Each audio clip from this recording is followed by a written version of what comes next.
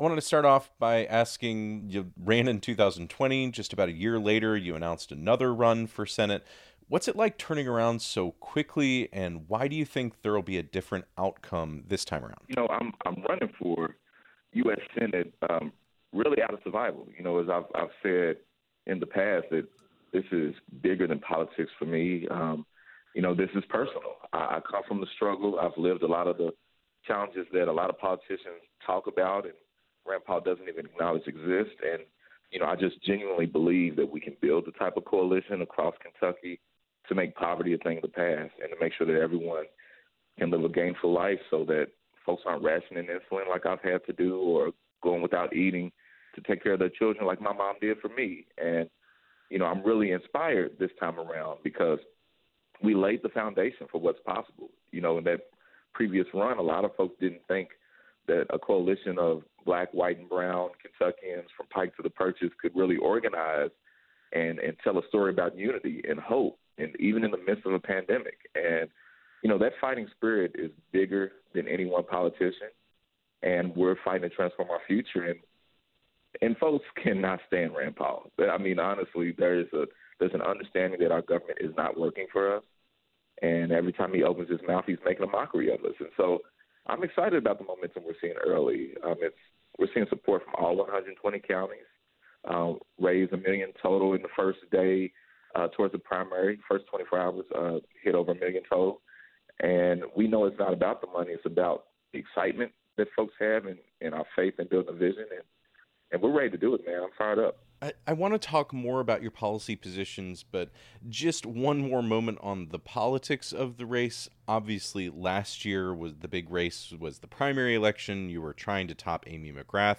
What do you think the difference will be if you make it past the primary election next year? Granted, it's almost a year from now, but how do you think that race will end up changing when you're running against the incumbent Republican instead of the well-funded Democrat? Well, the message that I was lifting up and what I've been pushing over the past, not only past year, but throughout my career is that we can build coalitions from the hood to the holler and everywhere in between. That opportunity to stand together, this isn't a new moment. This is a continuation of the work that's been happening on the ground that, national media didn't see, and, a lot of folks that are cynical about what's possible didn't believe in. But, standing with minors, in Appalachia and East Kentucky talking about a sustainable future and standing with, small family farmers talking about how we address poverty and make sure that every Kentuckian can thrive and have access to healthy food and dealing with community safety, all the pain that we've gone through over the last year when Breonna Taylor's door was busted down. And folks from all walks, all corners of Kentucky were standing together to call for justice. This is a continuation of that story. We're telling the story about what's possible when regular folks are listened to instead of ignored. And to me, being able to show that we can not only come together, but we can get ridiculous politicians out of office is powerful for our future because we need to build infrastructure at the local, state, and federal level. And so we're going to blow Rand Paul out. This is bigger than him. This is about us as Kentuckians fighting for our future, and we're going to be unstoppable if we stand together, and the early momentum showing that Kentuckians are ready. So looking ahead to this race, what do you think the big policy issues will be, or what do you hope they'll be? Well, the foundation of my platform and my vision for Kentucky is making sure that we're not passing poverty down to the next generation. And I look at that in a holistic sense. And everywhere I go across Kentucky, these same concerns are lifted up. Folks want to make sure that they can have food on the table, have a roof over their head, be able to afford their utilities. We're seeing the stories, in Martin County where the utilities are being raised nearly 12%, and folks are turning the faucet on and brown water is coming out. Making sure that we have sustainable infrastructure and like internet, broadband, and making sure that folks have good paying union jobs, that they have financial freedom, to invest and own and create. Those are very fundamental for me. And the policies that I speak to that go to the core of us pulling up the roots of inequity are making sure that everyone has health care. That's an economic policy as much as a health care policy. Financial freedom through policies like universal basic income. And dealing with not only saying that we need to address our climate crisis and how our industries are declining in Kentucky. But I'm going to be rolling out a vision I'm calling a Kentucky New Deal, which will speak to addressing our environment, our sustainable infrastructure, building new economies, and also dealing with health in a holistic sense. And, out of that, we'll be able to build the foundations of a strong society, a strong commonwealth. And then if we make democracy mean something, breaking down barriers to the ballot box, we'll have a new wave of leaders. And it all starts right now, and I'm excited to do that work. You mentioned making sure everyone has access to health care. Do you still support a Medicare for All plan? Absolutely. I fully support Medicare for All, and it's not because of the national political narratives. I've told my story all over Kentucky of, battling with type 1 diabetes and nearly dying because I couldn't afford my insulin. I chose to make sure my daughters could eat until my next payday and tried to stretch my insulin out and nearly died from it. And, no matter where you are in Kentucky, you should have quality health care. And this pandemic showed, if your health care is only tied to your employment, if you lose that job, you can lose everything. And I'm fighting for that. And the thing is, across Kentucky, majority of Kentuckians agree, we should make sure that everyone has quality health care. So that's going to be a central tenet for me. So in your launch speech, you said you were counting down the days before they used the N-word about me. You said they were weaponizing hate. How do you think Rand Paul or whoever you were talking about in that statement are weaponizing hate? What we're seeing now in our politics, and it's really painful to see it. We have politicians like Rand Paul that are choosing to stoke fear, to weaponize hate, to use our fears, our concerns, our frustrations against us. And, man, they're putting down the dog whistles and picking up bullhorns. I mean, in my rollout, my launch, Rand Paul sent an email out right after I launched and said that he's running against a racial left candidate. I don't even know what that is. And every time my name is brought up, Rand Paul will say, well, I don't know who Charles Booker is, but he supports defunding the police and critical race theory and all these things. What he's really trying to do is distract people from the fact that he has done nothing for the people of Kentucky. He doesn't care whether we live or die.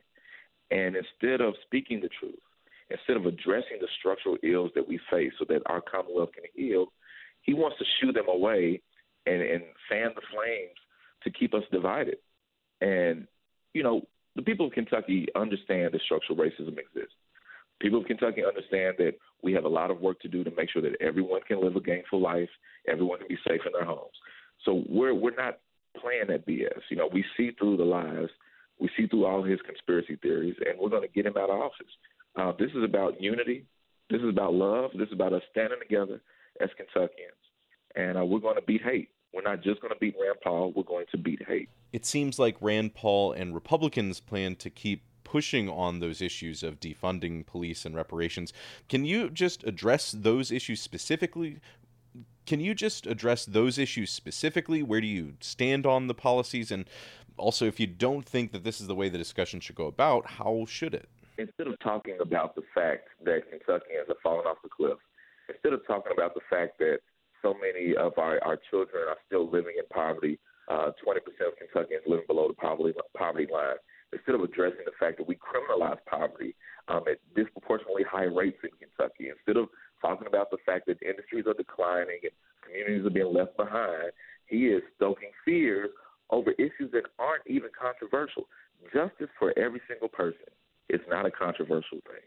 And, for me, I have built a career on talking about fully funding community safety, actually investing in community safety. My record is clear on that. I've done the work. While Rand Paul's been talking about it, I was working with cities across the country to reduce gun violence to keep communities safe. And, when it comes to the issue of reparations, Rand Paul doesn't care about making sure that Kentuckians are accounted for or that we address the ills from when our government has harmed us or robbed us or exploited us as Kentuckians. He's trying to stoke fears. And when you think about our history here, man, Rand Paul was the one person who blocked the Emmett Till Anti-Lynching Act. The one person. I come from a long line of generations here in Kentucky My ancestors were enslaved in Kentucky. I've had ancestors lynched in Kentucky. My granddad fought for desegregation. These issues are not jokes. This is not something to just slap around for political expediency. And to stand up to say that we should account for the humanity of all people, that's what leaders do.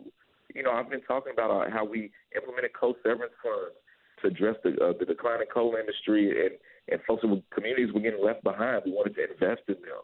And, you know, as the tobacco industry declined, we had these tobacco settlement funds that we would invest in communities that were directly impacted by the loss of this industry. That's what leaders do. And so we'll have a conversation about reparations and healing for every person in this Commonwealth. Rand Paul doesn't want to do that, but we're going to get him out of office and lead for the future we deserve. Rand Paul, over the years, has touted his criminal justice reform policies. Do you think he's been an effective advocate for that? Rand Paul doesn't have a record. His record has been ignoring Kentuckians. He sees us as a step stool. He sees the people of Kentucky as a ladder that he can just put his feet on as he's climbing up to cozy with his rich friends and these big corporations that he's sold out to. When he talks about issues, it's never because he actually cares about Kentuckians or that he cares about solutions or that he actually cares about reforms in our criminal justice system. He likes to hear himself talk. He thinks he's the smartest person in the room. He's a contrarian, but he doesn't want to do any work. And so even when he is on the right side of an issue, when it comes down to actually doing something, he disappears. So it doesn't really matter what he says. Look at what he's doing. You know, when it comes down to it, he's giving tax cuts away to the wealthiest few. He's blocking relief in the middle of a pandemic that would have allowed resources, that allows resources to go to our local communities, including law enforcement. You know, on the issue of addressing no-knock warrants, which is expressed that he would support, he's saying that racism has nothing to do with the ills in our justice system. He's not serious.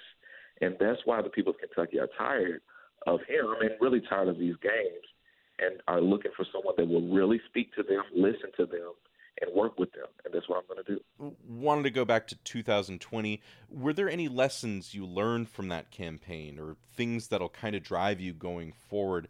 I guess more broadly, besides looking at your campaign, are there any lessons you've learned from Democrats running statewide races in Kentucky? The biggest lesson that I learned, honestly, it was reaffirmed for me, is that in our politics, for us to have the type of leadership that we deserve, for us to actually see things change for the better in our Commonwealth, we have to listen to the people. We have to prioritize people first. And we have to do the organizing that means that we go to those places that we've ignored and that we've abandoned and that we've counted out or we've taken for granted. If we do that deeper work of meeting people where they are, listening to them, and building up our common bonds, as I say, from the hood to the holler, you will see that the majority of Kentuckians are ready to fight for change because our common bonds are so strong. And, you know, a lot of campaigns, you'll see a lot of money come into these races, and they go to ads and, you know, you'll see a lot of ads on TV, but we haven't built infrastructure. You know, we haven't lifted up the voices of regular people. And that's what I have always wanted to do, just from my foundation growing up in the West End and understanding the importance of building community. And so in this cycle, we're going to double, triple, and quadruple our efforts to engage in communities across Kentucky. I don't care whether they have historically voted Republican or haven't voted at all. They are my family. And when I go to talk to folks that, you know, are in East or West Kentucky that voted for Trump or had never voted before, and I talk about the issues that we're fighting for, they're not partisan, you know, and I think that's the biggest lesson that I've taken in, and that's why we're going to shock a lot of folks. A lot of people don't believe that change is possible in Kentucky because they've been ignoring Kentucky. We're going to change that. Finally, wanted to ask, Democrats haven't been very good at running statewide races in Kentucky for the last few years, at least at the ballot box, and that is with the exception of Governor Beshear in 2019. Is there any lesson to be learned from that, and what's the reason you think they haven't done well, and how do you think that you can do better? Well, as we've seen not only in Kentucky, and I give Governor Beshear a lot of credit for, even in his campaign, you know, investing more in organizing to go to places that had been, really ignored for a long time, and starting the work of saying that we can lift up voices across Kentucky. We can do the work of knocking on every door and talking to our neighbors. We really need to invest more in that. We've seen a playbook, typically from the Democratic side, where our candidates sort of run away from the deeper structural issues like racism and inequity, and don't really lift up a vision for the future that meets the needs of where people are.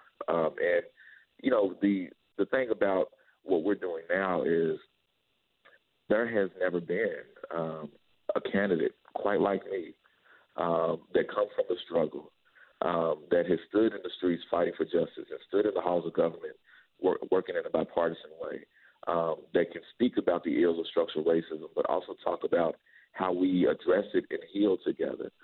This is a powerful moment for us to do something different, for us to, not just play the same old political game that has allowed us to lose time after time. And it's going to allow us to build a coalition of folks that, that are registered Democrats that hadn't voted in a long time, are registered Republicans that, realize that we need to make real change, and folks that have never voted at all. This is a moment to do something different, and we will. We're ready. All right. Thanks a lot for joining me. I appreciate you, man. That's former Democratic State Representative Charles Booker, who's running for U.S. Senate in 2022.